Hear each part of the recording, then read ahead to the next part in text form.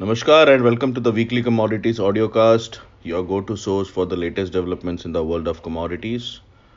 I'm your host Ravindra Rao from Kotak Securities Commodity Research Desk, and I'm thrilled to have you join us today.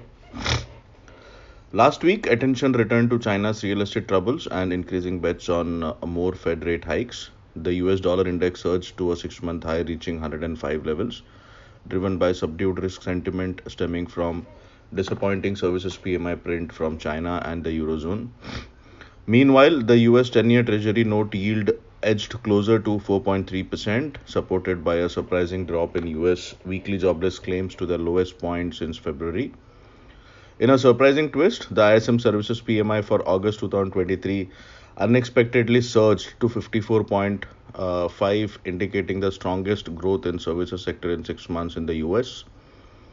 The Federal Reserve voiced concerns that this robust economic activity could sustain inflationary pressures, potentially necessitating further tightening.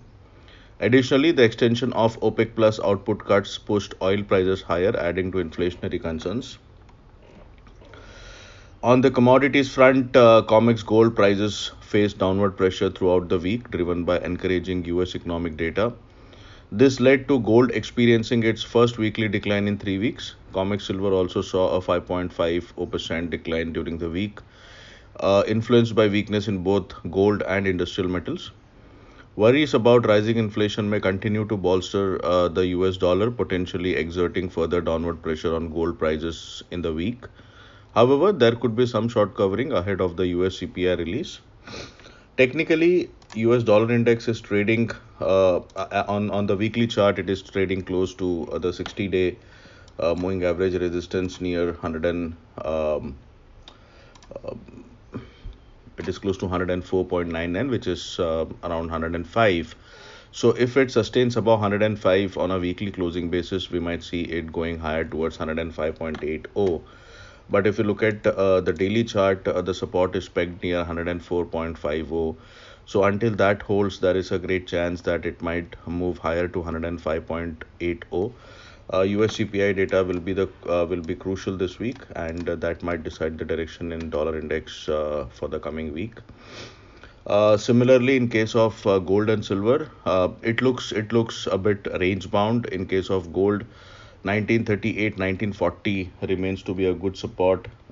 This is for COMEX Gold, and on the upside, 1984 1980 remains to be a good resistance.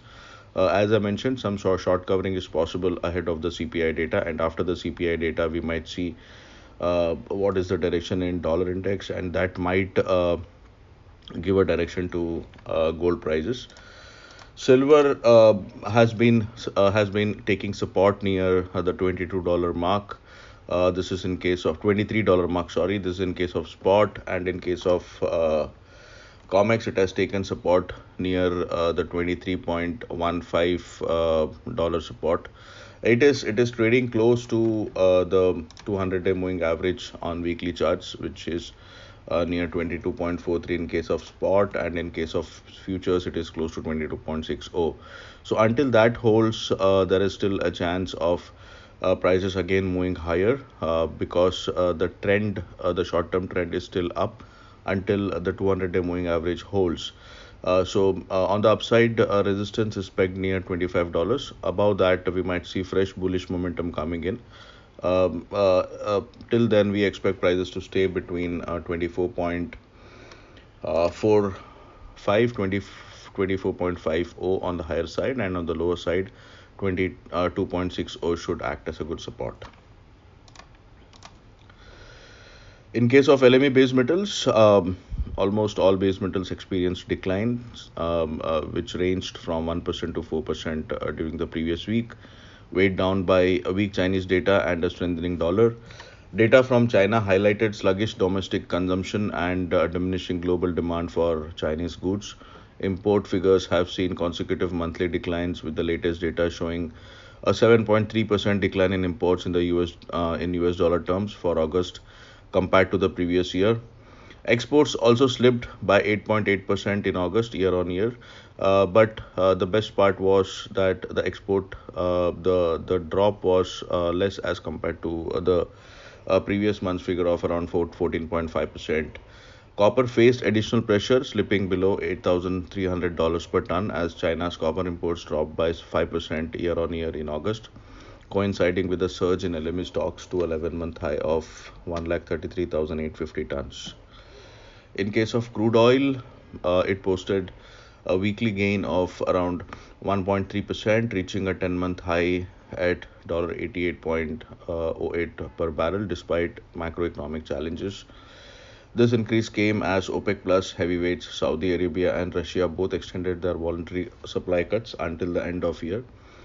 Furthermore, EIA inventory data indicated a significant decrease in US crude stockpiles during the previous week, down by 6.3 million barrels to 416 million barrels, the lowest level since December.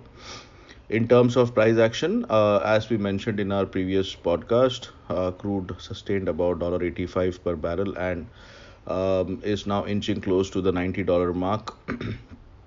Support now is near 83.80 per barrel.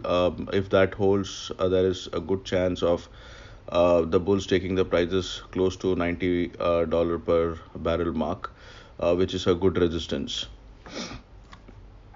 Looking ahead, the upcoming week will bring a focus on US inflation figures, retail sales data, the ECB monetary policy meeting, and a range of economic data releases. The ECB is expected to announce its final rate hike this week. Bloomberg forecasts that headline CPI, US CPI, will marginally increase to 3.6% in August, while core inflation is expected to ease to 4.3%.